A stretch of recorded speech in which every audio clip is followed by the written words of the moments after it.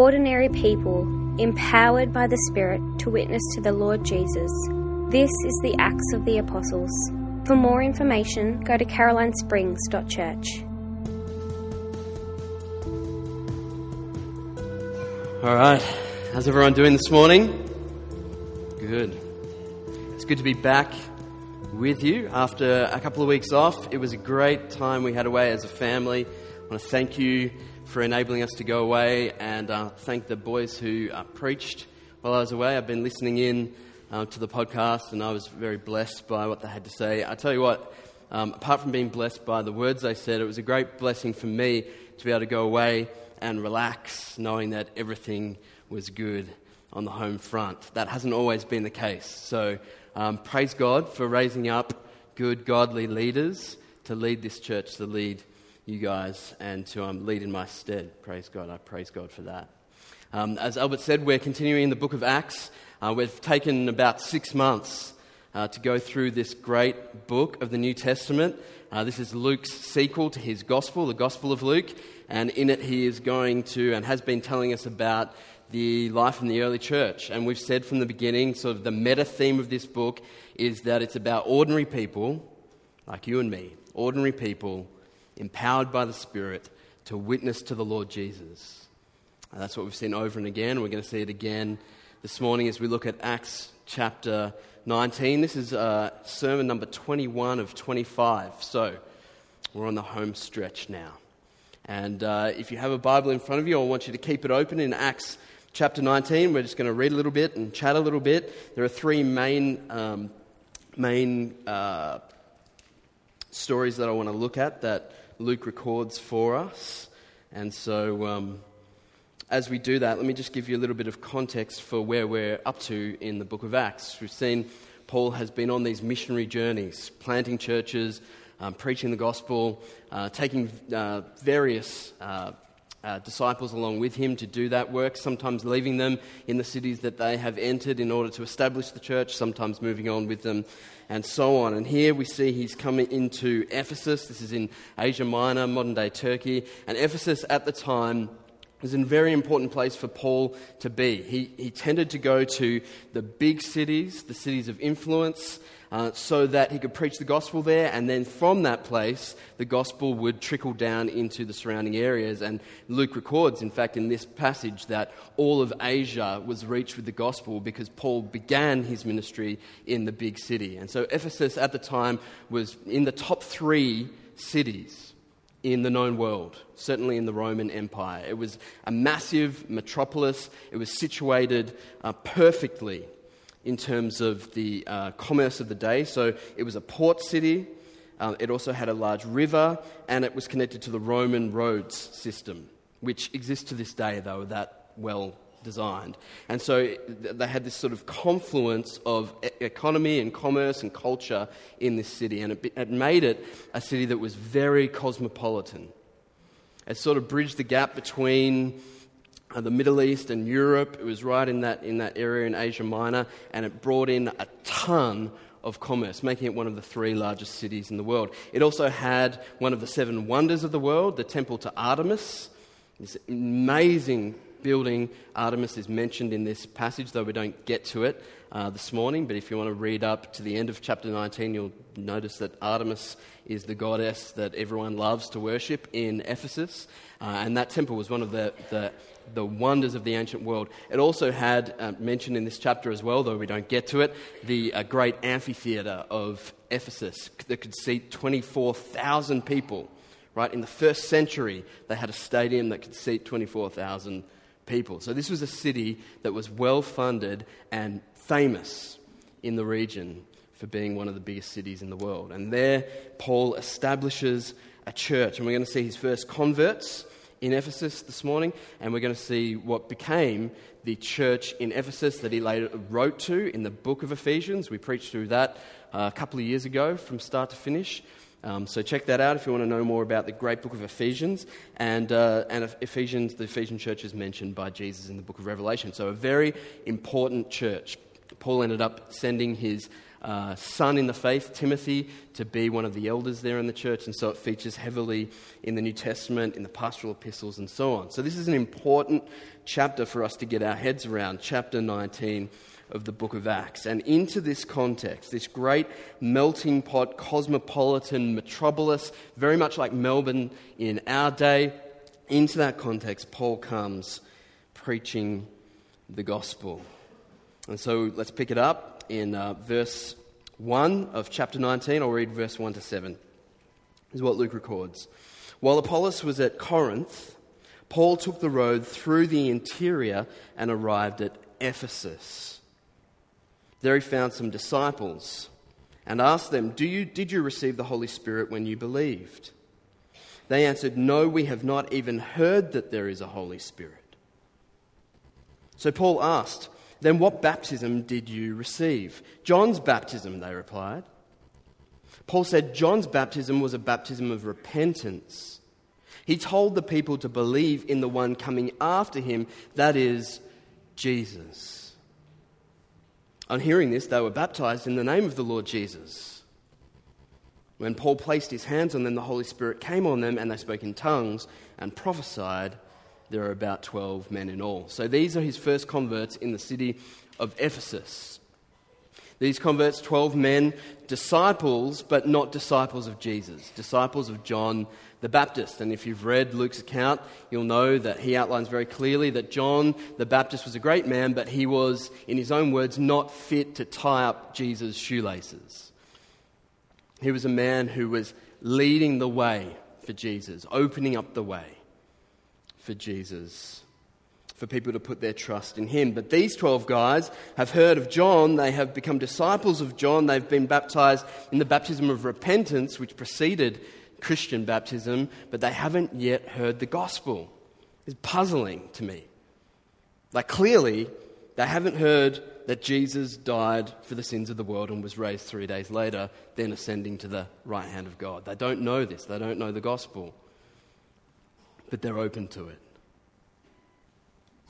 And what we're going to see throughout this chapter is, and what I want us to take away, is this fact, that Jesus is supreme over all things.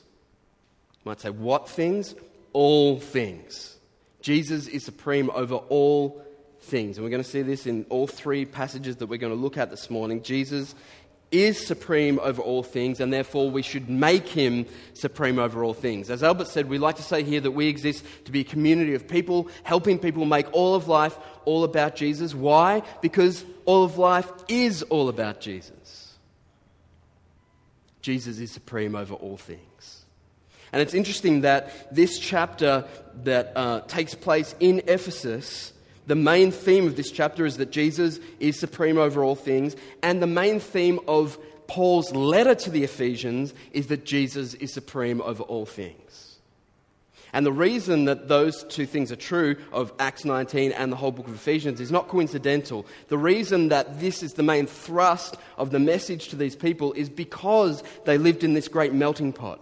Because they lived in this milieu of different religions and perspectives and worldviews, and there was a lot of magic, and there was a lot of sorcery, and there was a lot of pluralism. And so the gospel comes, and Paul needs to establish straight away all this stuff that you're involved in, all this stuff that you believe in, all of it needs to be submitted to the lordship of Jesus.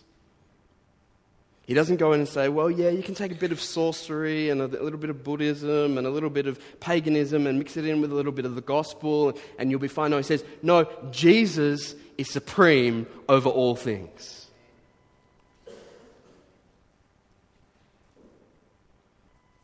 And we see it in the lives of these 12 disciples. They were disciples of John. They were committed to John. They revered John, and for good reason. Jesus says in Matthew, I think it's chapter 11, verse 11, he says, there is no one greater than John, born of a woman.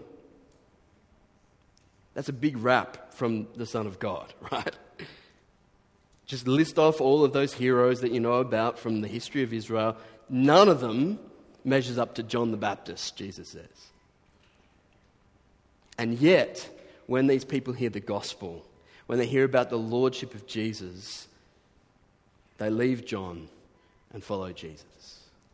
Jesus is supreme over all things. Jesus is supreme over all people. Even a great man like John the Baptist, even a great wife like the one you have. Jesus is supreme over all people. I had some dangerous moments on this holiday. It's the last couple of weeks. Dangerous times. And it wasn't because there were crocodiles in the water where we were staying, or jellyfish in the ocean or anything. It was, the danger came from the level of affection I experienced as I got to spend 24 hours a day with my family. Having 2 weeks of leisure with Renee and India and Judah was dangerous. It was dangerous to my soul. Because I would spend time with them, and it was just the most beautiful, life-giving, rejuvenating, enjoyable time.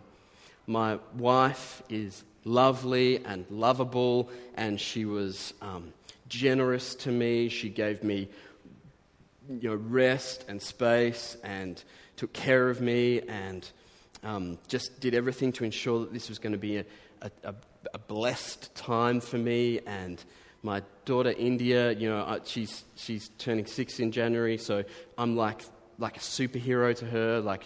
I'm just the best thing in the world to her. She's my daughter. I'm her daddy. She craves time with me. She thinks I'm cool, right? Even if you guys don't, she thinks I'm cool. And Judah, he just sort of came of age in this time away. He just turned 3 when we began the holidays, and he just seemed to grow massively while we were away. In fact, he's no longer in nappies, and so, as a father, guiding him through standing up to pee, right, or peeing in the outdoors, I probably won't reach that level of pride until he gets married or something like that. We're peaking at this point. And all the while, I was aware of the danger. Because Albert helpfully told us a definition of idolatry, which is when we place anything above God in our affections. And these 3 human beings that God has given me are sometimes dangerous. I'm sometimes in danger of elevating them above their station. And this is so important for us to grasp, because on the one hand, yes, I should experience great affection. I should experience a warming of my heart, a sense of pride, a sense of satisfaction in them. I should be satisfied by the wife of my youth, by the children of my loins, right? All of these things are good and right and beautiful and biblical. But it becomes idolatry when we take a good thing and make it a God thing. And the terrible, terrible truth, diabolical truth of idolatry is that we always demonize that which we idolize. We always demonize that which we idolize. That is, if we continue to make idols out of the good gifts that God has given us, we end up hating them because they're not designed to fulfill all of our desires. Only God can do that. So those poor kids that you have elevated onto a pedestal and bowed down and worshipped, those poor kids who you tell yourself, I'm only doing this because I love them so much. I'm only elevating them and worshipping them because I love them so much. You end up hating those kids because they're always going to disappoint you. They're not Jesus. They can't satisfy every longing of your heart. We always demonize that which we idolize. And so Jesus is supreme over all people. And this is why God says in his commandments to Israel, he says, You shall have no gods before me. You shall have no gods before me, for I am a what? Jealous God. This used to bother me when I heard that. When God says, I'm a jealous God. And it used to bother me because, like most people, I think, I was confused. I got confused between jealousy and envy. In fact, I saw it on, I think it was Play School Sesame Street the other day, right? When I'm sitting with my kids, idolizing them. I was watching Sesame Street, trying not to idolize them, watching Sesame Street, and the word of the day was jealousy, and they defined it incorrectly. I've written to Bert and Ernie, and they haven't got back to me yet, but they defined it how envy should be defined. See, envy is when we want something that doesn't belong to us. When I see the guy down here who has both a Ferrari and an Aston Martin, I envy what he has. I want it and it's not mine. Jealousy is when I want what belongs to me, rightfully. I am jealous for Renee's affection. I'm jealous for her body, right? It's mine. So when God says, I'm a jealous God, you shall have no gods before me, he's saying, you are rightfully mine and I am rightfully yours. Don't let anything come between us. You shall have no gods before me. You shall not elevate your wife, your husband, your kids, your friends, your hobbies, insert anything other than God. You shall not have them before me. Don't take a good thing and make it a God thing.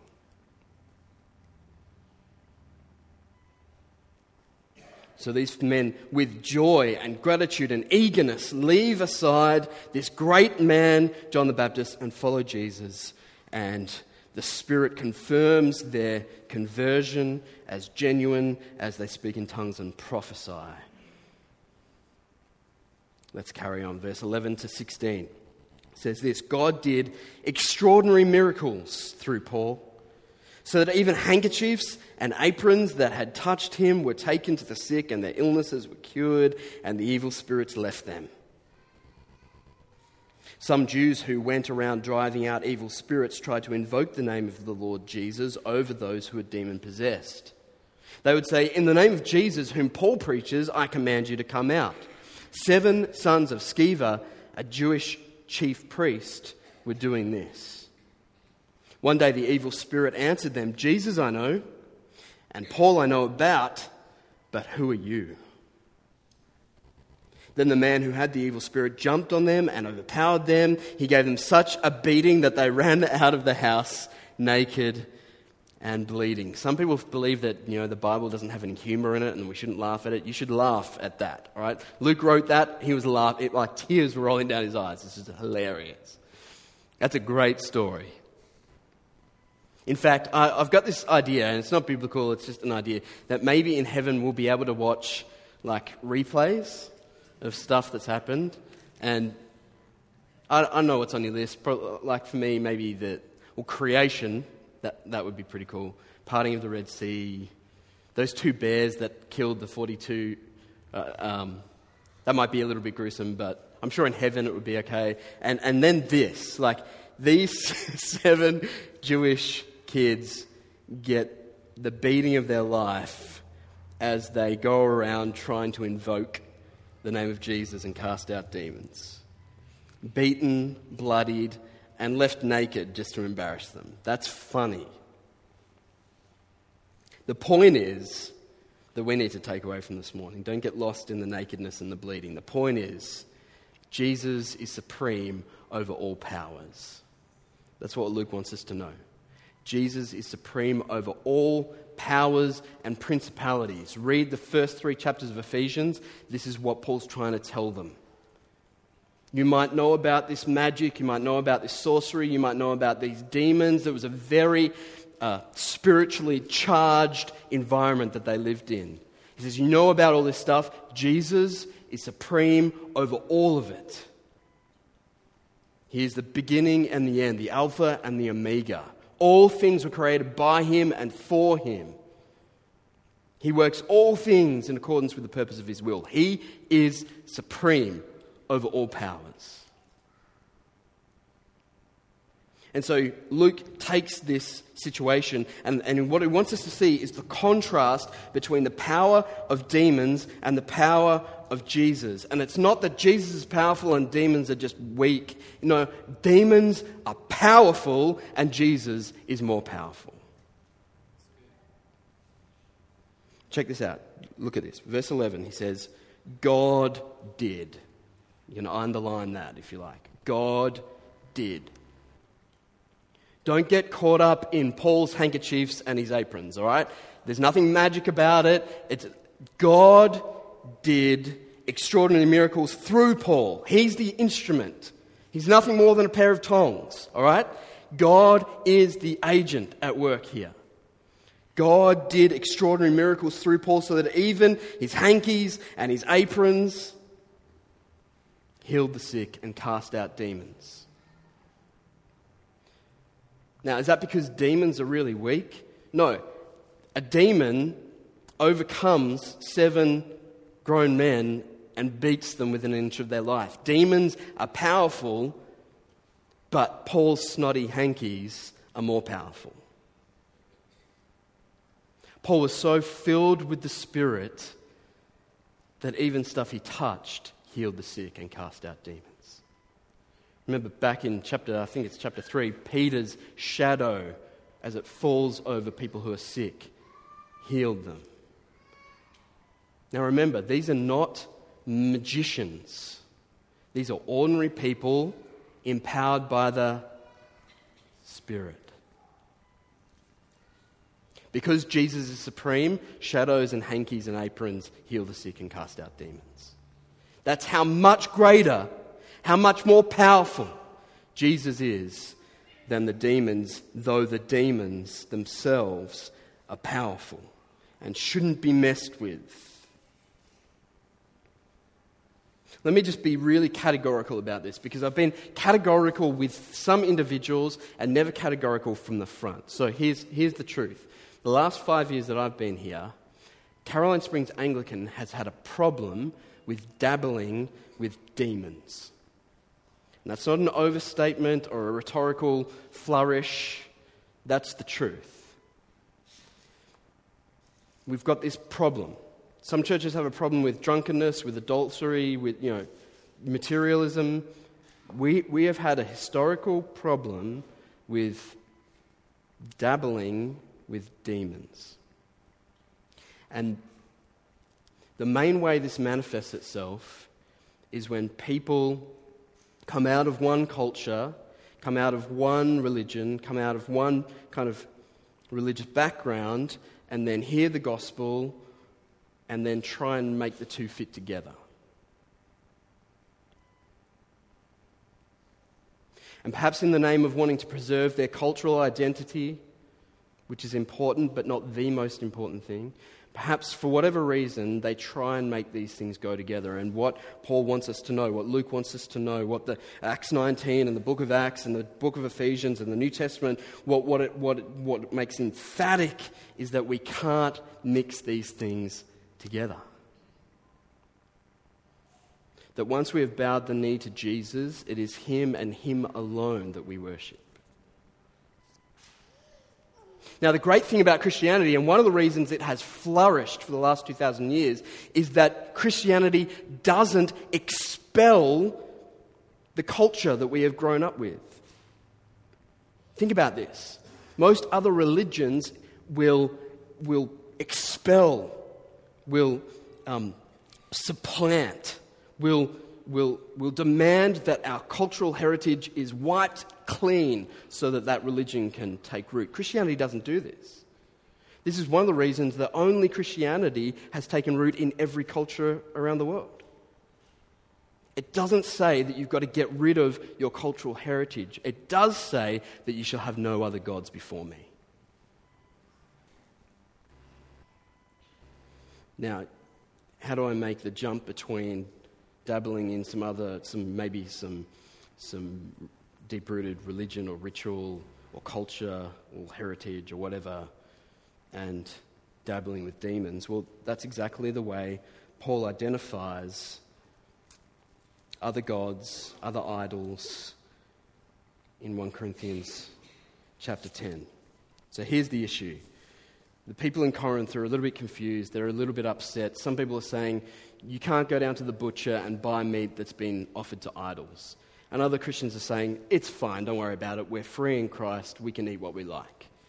And Paul doesn't make a hard and fast judgment. He says, if this is a problem for you, then you shouldn't eat it because you need to listen to your conscience. And for the others, he says, yeah, you can eat it, but just don't lord it over those who have a problem with it, right? Don't make the weaker brother stumble. But here's how he identifies these idols. He says this, verse 20. No, but the sacrifices of pagans are offered to demons. What? Do the pagans worship demons? No, they worship gods. But Paul peels back the veneer and says, these are not gods, they're demons. The sacrifices of pagans are offered to demons, not to God. And I do not want you to be participants with demons. You cannot drink the cup of the Lord. You cannot take communion on Sunday morning and the cup of demons too. You cannot have a part in both the Lord's table and the table of demons. Are we trying to arouse the Lord's what? Jealousy? Are we stronger than He? If you dabble with a little bit of New Age stuff, with a little bit of cultural heritage religion, with a little bit of ritual, if you dabble in this stuff, you need to know you're dabbling with demons. And you saw what happened to the sons of Sceva as they dabbled with demons, and you get God's perspective on His people dabbling with demons. It arouses His jealousy. So I would love us, in a kind of crossing the Red Sea moment, I would love us as a community of people to just be liberated from the old gods. That is, from the old demons. And if this is somehow offensive or seems insensitive or just confusing, then by all means, come and talk to me about it. I've had individual conversations with people and it was really fruitful.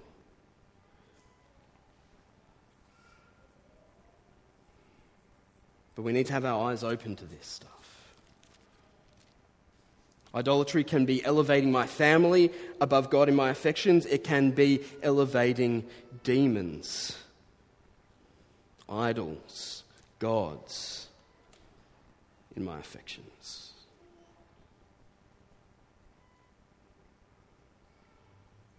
So let's take a look at verse 17 to 20. This is the last passage I want to look at, and then it's over to you guys. So verse 17 to 20. When this became known, what had just happened, right? The beating, the bleeding, the nakedness. When this became known to the Jews and Greeks living in Ephesus, they were all seized with fear. And the name of the Lord Jesus was held in high honor. Those two things are not in opposition to one another, by the way. They were all seized with fear, and the name of the Lord Jesus was held in high honor. Many of those who believed now came and openly confessed what they had done. A number who had practiced sorcery brought their scrolls together and burned them publicly. When they calculated the value of the scrolls, the total came to 50,000 drachmas. In this way, the word of the Lord spread widely and grew in power. Here's the point. Jesus is supreme over our comforts. Jesus is supreme over our comforts. When someone believes in the gospel, when someone becomes a Christian, a disciple of Jesus, it leads them to confession and repentance. And confession and repentance is often costly and uncomfortable. Amen? Confession and repentance is often costly and uncomfortable. And that's exactly what happened here. Verse 19, a number who had practiced sorcery brought their scrolls together and burned them publicly. When they calculated the value of the scrolls, the total came to 8 million. $8 million in today's money. What kind of crazy disciple makes that kind of sacrifice? Like, just imagine how easily would I justify hanging on to those things? We got an asset here. It's worth $8 million. Ephesus had one of the largest public libraries in the world at this time. I mean, this is a pumping city, all right? I hope you're getting that point. Largest public library. They've got all of this stuff. $8 million worth of scrolls, books, stuff on sorcery, magic, you name it. It's almost priceless. How easily would they have justified hanging on to it? Just sell it back to the state, right? The city's rich. They'll take it, put it in their big library, and give the money to the church. Here, $8 million, Paul, for your church planting fund. How easily would we justify this? I got to tell you, as a pastor of a church that has struggled financially every waking minute since it was planted 8 years ago, it wouldn't take much.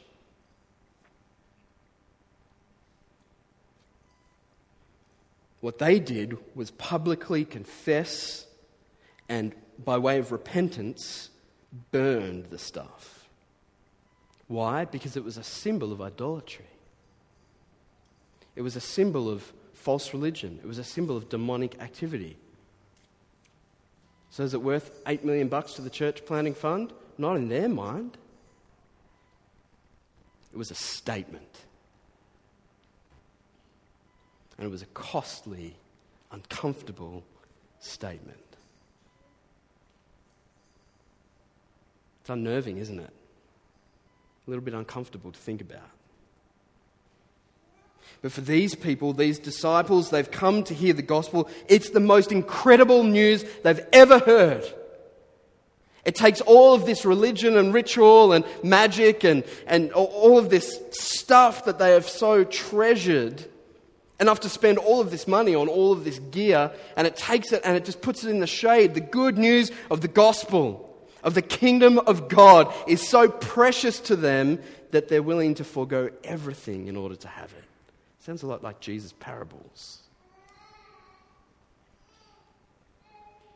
Sell everything you have to have the kingdom.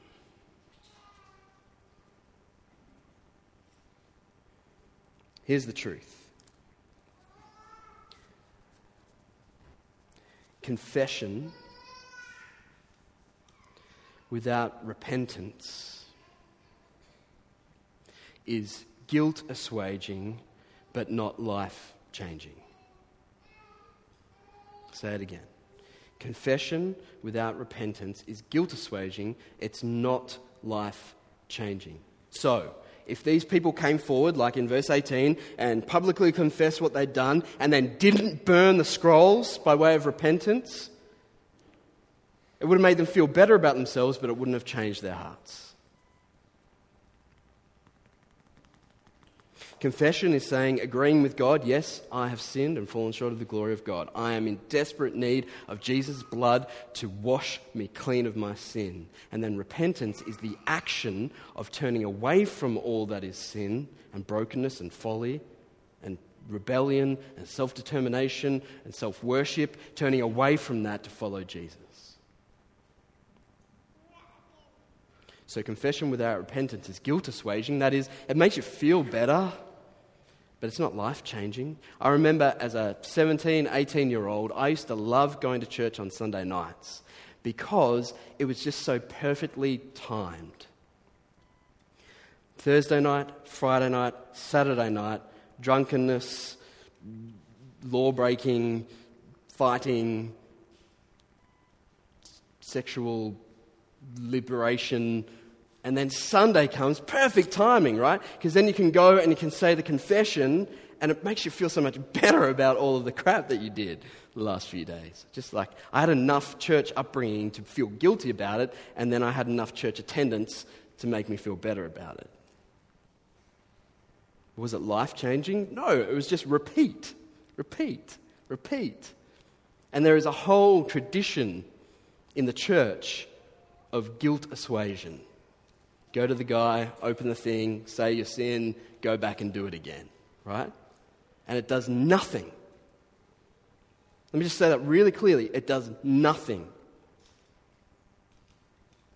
Because confession and repentance is a heart issue. It's not a behavior issue.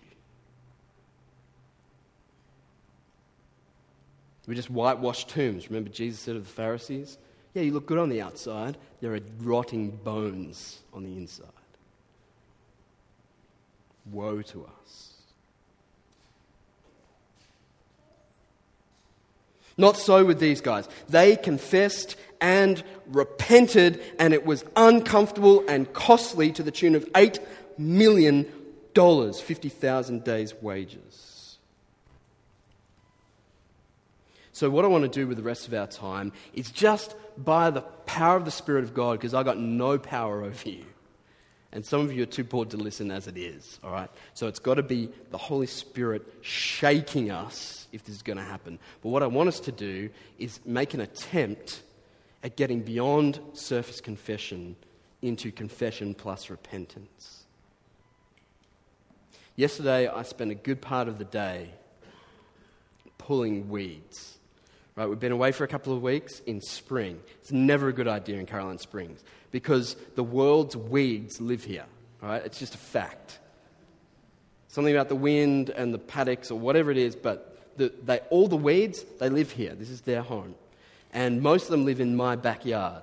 And so when I came home, they were like, did we plant some new trees? No, that's just weeds, all right? Like thick trunks. You have to get an axe out, right? And then, don't get me started on the paving stones, right? Just because all of the land around here moves constantly. It's like the earthquake in New Zealand the other day, right? It's just amazing. The ground moves a lot. That's why we have cracks in the soil. Maybe this is just my house. I don't know. God said that weeds are a result of the fall, so maybe that's telling me something. Anyway, all in the gaps of our paving stones out the back, there was just forests of weeds. And I spent all my time pulling them out. And here's what I know for sure.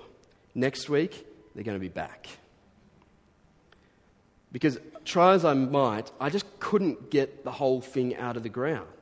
And I ended up, in the end, just getting a shovel and knocking them off. And what happens then? All of the roots are still there, right? I've just taken off the foliage. And the same is true when we come to, before God, confess our sin. Confess, in this case, our idolatry.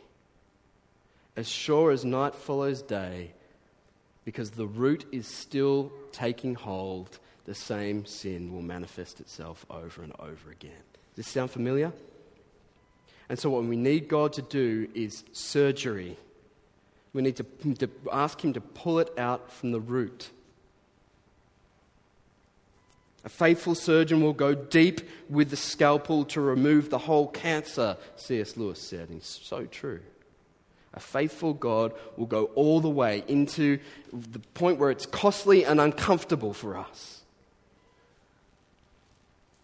Maybe it's people that we've elevated above Him. Maybe it's powers that we've elevated above Him. Maybe it's comforts that we've elevated above Him. But what we need Him to do is the kind of heart surgery that pulls it out by the root. Now, I think when it comes to confession, most of us get the surface stuff. If I gave you 5 minutes now, you'd come up with a little list of stuff that you need to confess and you need to repent of. But I believe that most of that stuff is going to be surface. It's going to be the little buds, the little, whatever the top part of the weed is called, right? And the root sins remain. So what I want to do is just look at what I think are four common root idols that God wants to rip out of us this morning.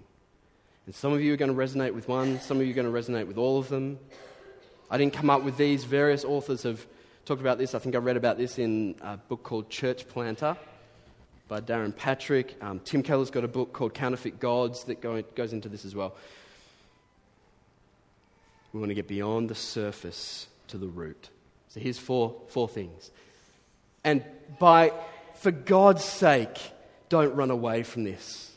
For God's sake, don't put up your defenses against this. For God's sake, don't justify this because your mum brought you up to be this way, or because you're poor, or because this is your culture. Like, for God's sake, don't do that. And, here's another thing. Don't think about your wife, or your wayward children, or your employees. Yeah, he's got number 2 for sure. Don't do that. That's demonic. That's what Satan is doing in the room right now. He's causing your attention to go to your idols. That is, to the people around you. And to make it their problem. Let's pray. Father, I pray now as we look at these things that you would open our hearts, that you would reveal our idols, and that you would give us the courage that comes from being filled with the Spirit to offer them up to you as a sacrifice, something we slaughter in the name of Jesus. Amen. So, number 1, the idol of comfort. These people who worship the idol of comfort, they prize privacy, lack of stress, and freedom. Now, are those 3 things, are they bad things? Tell me. No, they're not bad things. They can often be good things, gifts from God. But they become bad things when we make them God things. So if we have the idol of comfort, we prize, we elevate, we worship, we bow down to privacy, lack of stress, freedom. I just want to be on holiday all of the time. Just take me back to Palm Cove, where it's always warm.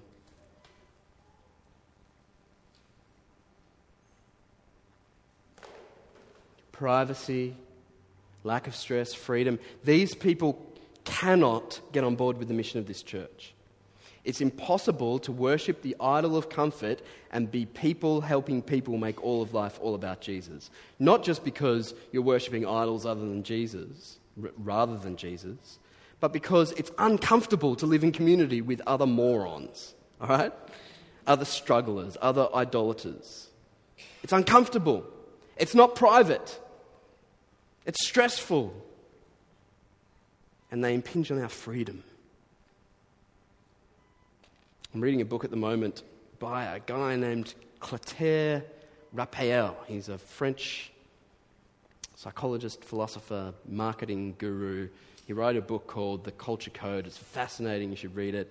And the culture code for Australia is comfort. That is what we're brought up to love is comfort. Privacy. Everyone has an acre with a fence and their own house. We're not like England, living in terraces, duplexes, right? We've got our own space and it's got a gate and you will stay out unless you're invited in. This is my, what? Castle. Privacy, lack of stress. We're so laid back. We just want to cruise. And freedom. All those things aren't bad, but they are when they become idols. The idol of comfort. Is that you? The idol of approval. These people prize affirmation, love, relationships. Are these things bad? No. Are they bad when they become idols? Yes. They will kill us. The person who prizes above all things affirmation and love and relationships is a slave. I just want everyone to love me. I'll do anything. I'll be anyone. I'll believe anything. I just don't want to ruffle any feathers. I'm a slave. I'm a slave to the demon god of approval. Think about this. Affirmation, love, relationships. I was in a conversation with someone recently where I suggested that family wasn't the most important thing in my life. And it did not go well for me.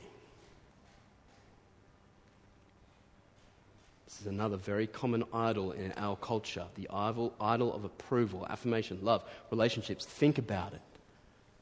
Think about it. Number 3, the idol of control, self-determination, certainty, standards. Why is there an absolute epidemic inside and outside of the church of anxiety in our culture? I know for some people it's more than just this. I know for some people it has to do with chemical imbalances and abuse and things that would rightly drive anyone to be anxious. But it goes beyond that for most of us. There is a general feeling of anxiety, and yet we live in the most liberated, most affluent society that's ever lived. Why is that? Because many of us worship the idol of control. We want to be God. That's what it is. The idol is ourselves. Self-determination. How dare God be sovereign? How dare you say Jesus is supreme over all people? I am. Certainty. I don't like surprises. I want everything to be planned perfectly. And when anything goes wrong with my plans, when anyone impinges on my plans, I get angry. Most of all at God when He does it. How dare He? And standards. Perfectionism. Here's how things should be. Are you an ought person? A should person? I am. It shouldn't be this way. It ought to be this way. The idol of control. The illusion of control. It doesn't exist. And when we try to make it exist, when we bow down at the altar of it, it always, always, always leads to anxiety. What is anxiety? Thinking that I should be in control when I'm not. And being bound up and caught up and stuck in that reality over and over again. I should be in control, and I'm not, and I'm not, and I'm not. The idol of comfort, the idol of approval, the idol of control, the idol of power. This is different from control. The idol of power is all about success, winning, influence. There's a whole Christianized cult that bows down to the idol of power. Do you know how many books on leadership and influence and winning and success there are in the Christian bookstore? Thousands. Is leadership, influence, success, winning wrong? No. Is it when we elevate it to the level of idolatry? Yes. And that line is very blurry, my friends. I could go on and on about that one. But I want to give some time, and I've got a couple of minutes. So here's what we're going to do. I'm going to leave that up on the board. I'm going to ask you, I'm going to plead with you to take some time and think about what are the idols that are growing like weeds in your heart? What are the things, listen to this, everyone look right at me. What are the things that you are pursuing right now that is making God jealous? It's a fearful thought. And not just the surface things, though they're important and they should be addressed, but let's go for the root stuff. And then ask God to minister to you. He is a faithful surgeon. He is gentle and loving and kind, and He will plunge the scalpel deep. This past week, God has ministered to me as I've thought about these things, and I just want you to have that experience. So, you know what? I don't care about the time. I don't care if you miss lunch, to be honest. I'm going to give us a full 5 minutes to start this now. If you're in a small group, you pick it up when you meet together.